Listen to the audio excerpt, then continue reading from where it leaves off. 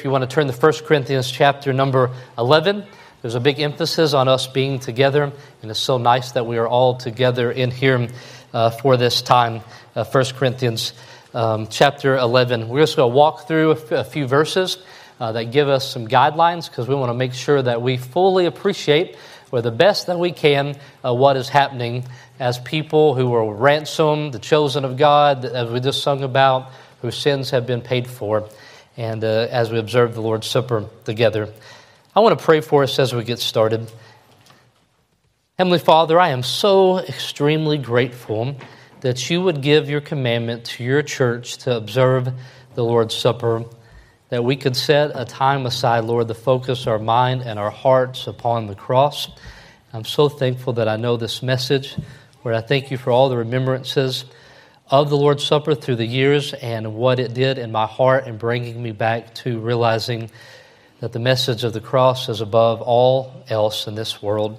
It is the event that trumps all events, Lord. The resurrection, the death, burial, and the gospel news, Lord. We are so grateful for it. Lord, I thank you for this time. As a church, Lord, as we come, we want to be reverent and we want to honor you, Lord, in the way that you have commanded us to do through the observing of your supper, Lord, of the Lord's Supper. In Jesus' name I pray, amen. I want to walk through some things here in 1 Corinthians chapter number 11, looking at the fact that the Lord's Supper is such an important service to our church because it was commanded of the Lord to us. It was not just tradition, which is seen in Acts chapter 2, verse 42, that from the time of Christ, they continued steadfastly in the apostles' doctrine and fellowship, in breaking of bread and prayers. And so it's good to know that's continued through the church for 2,000 years. But what's most important is that it was ordained from Jesus Christ to us. It has a unique purpose in our lives. It's also important because of the day believers focus our heart. It helps us focus our heart on the gospel.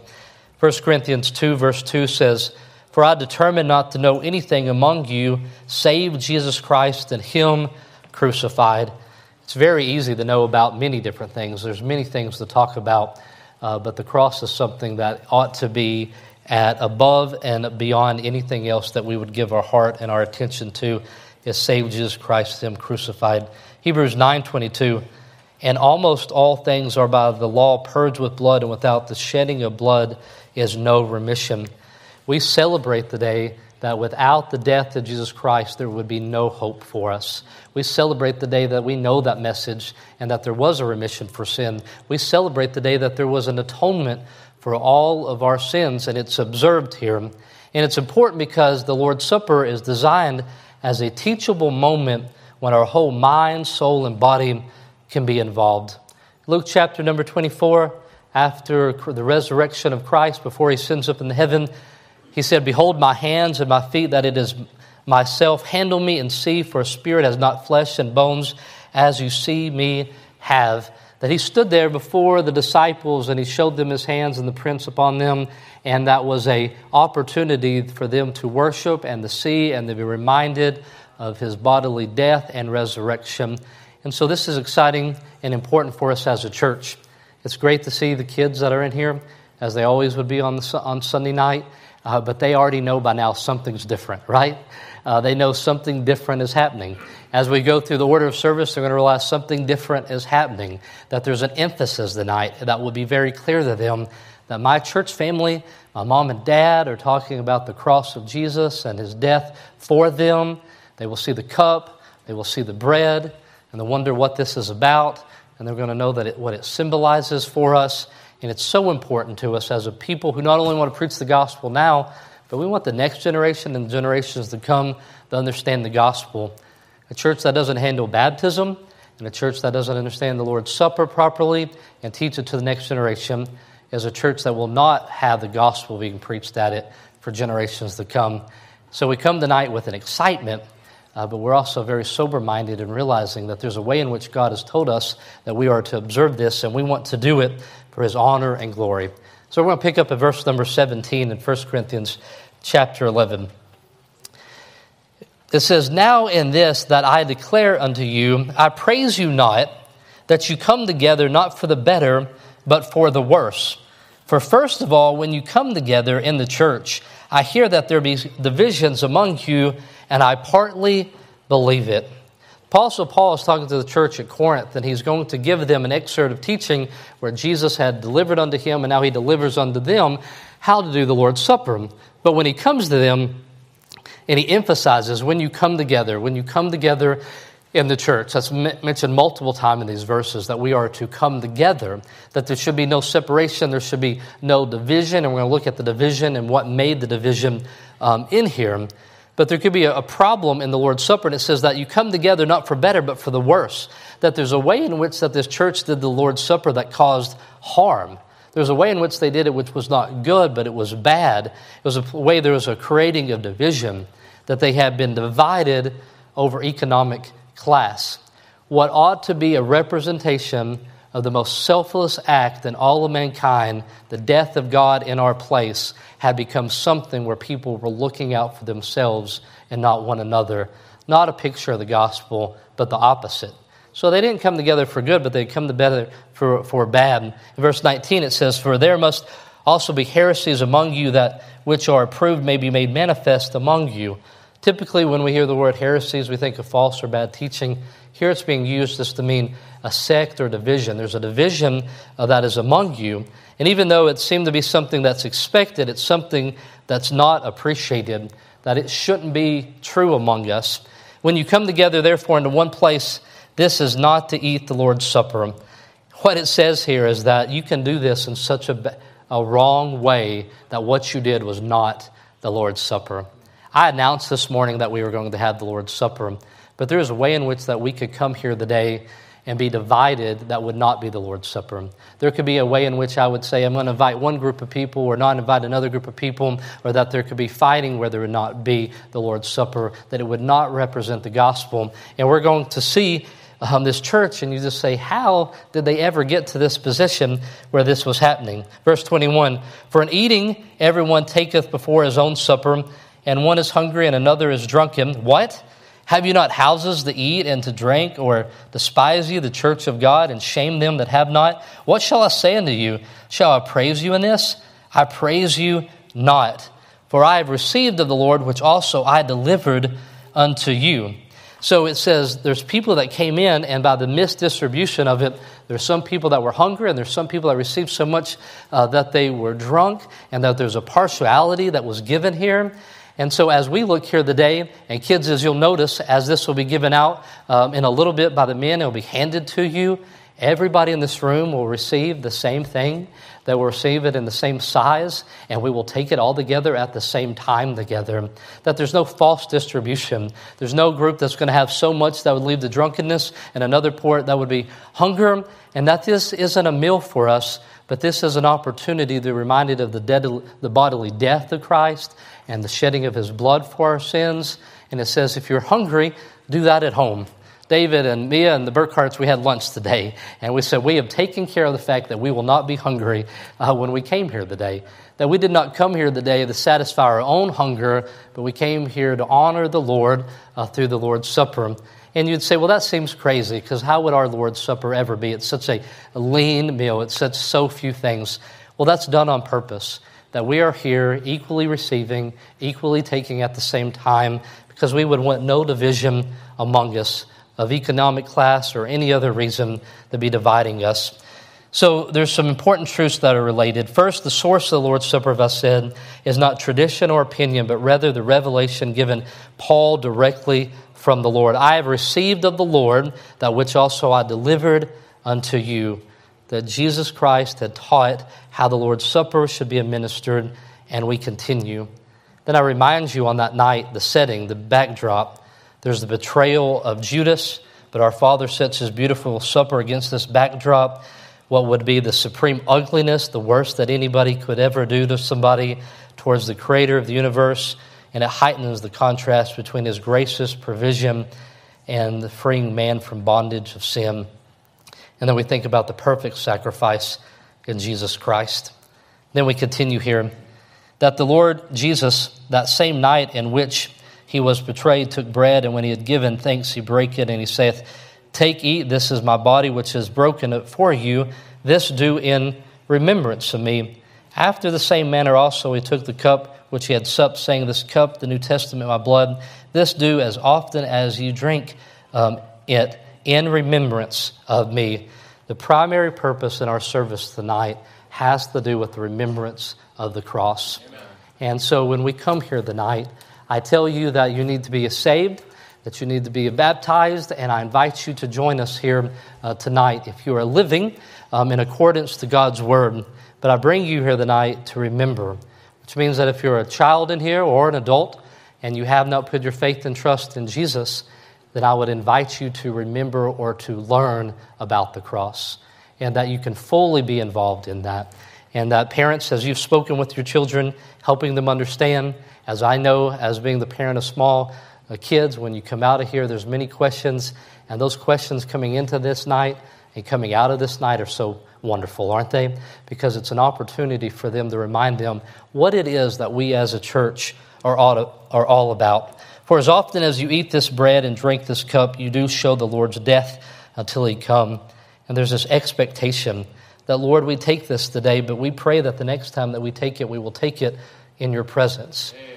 That we may meet again, and I told Juan in a couple months he'll help lead us in the Lord's Supper, and we'll help him get ready as he'll lead us in that. But Juan, I told you that, but I really hope it never happens, all right?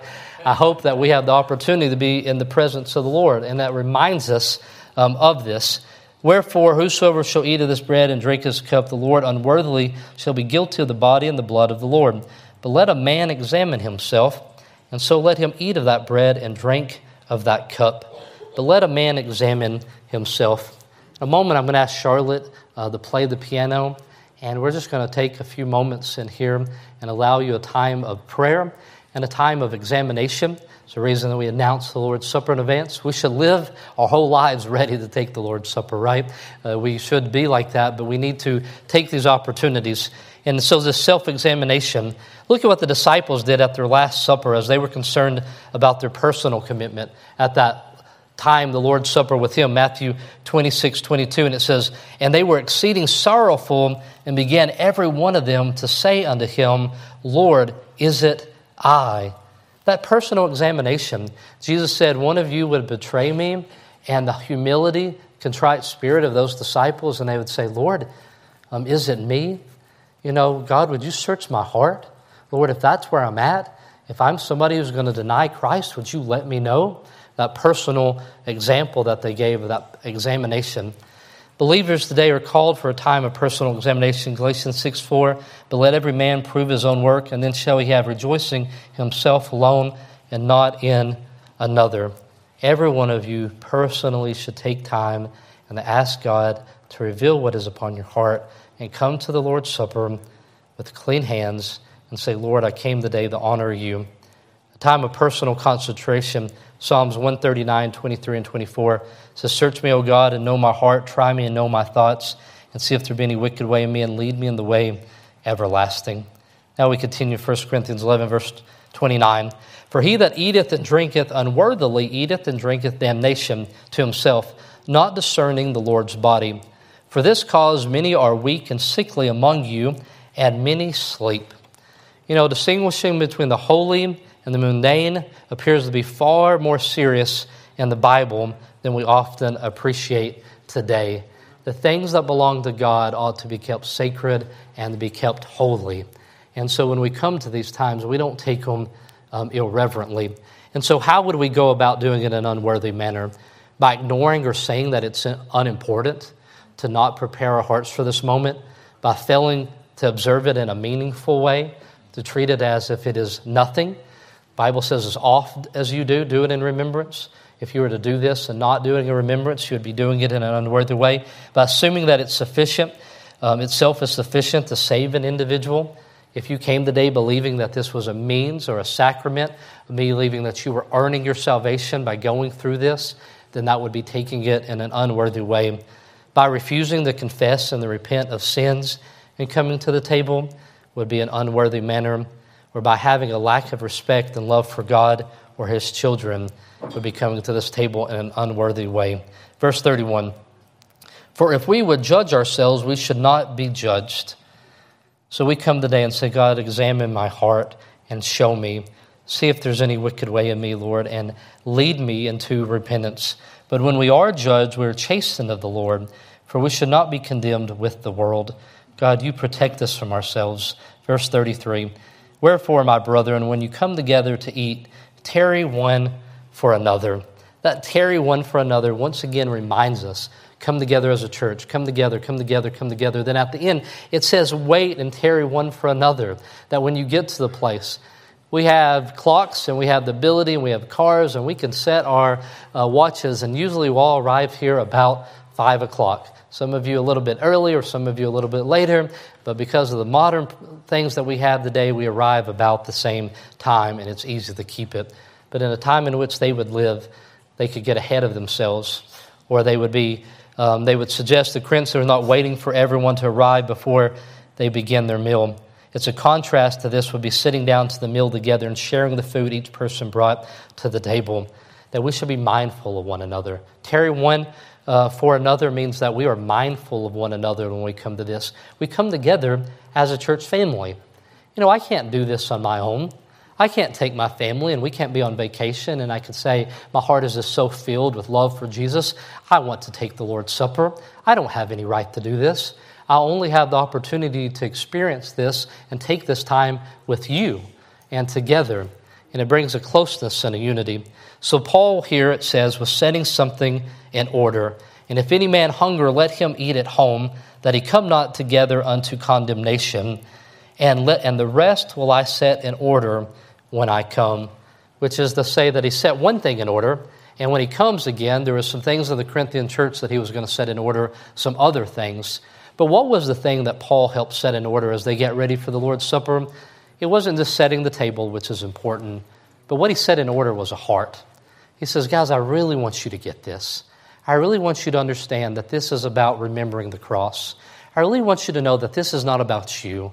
I really want you to know that there should be no divisions among you, no separations among you over any reason. And when you come to the table, wait for one another and all come together, because this was given to me from the Lord, and it is so wonderful. So Paul was helping set people's hearts in order for this time.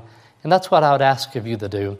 When I ask Charlotte to play and take some time and pray, but say, God, would you set my heart in order so that I can take this in a way that is worthy, that I can examine my heart, that I can come, and that my heart could be filled with remembrances of the cross.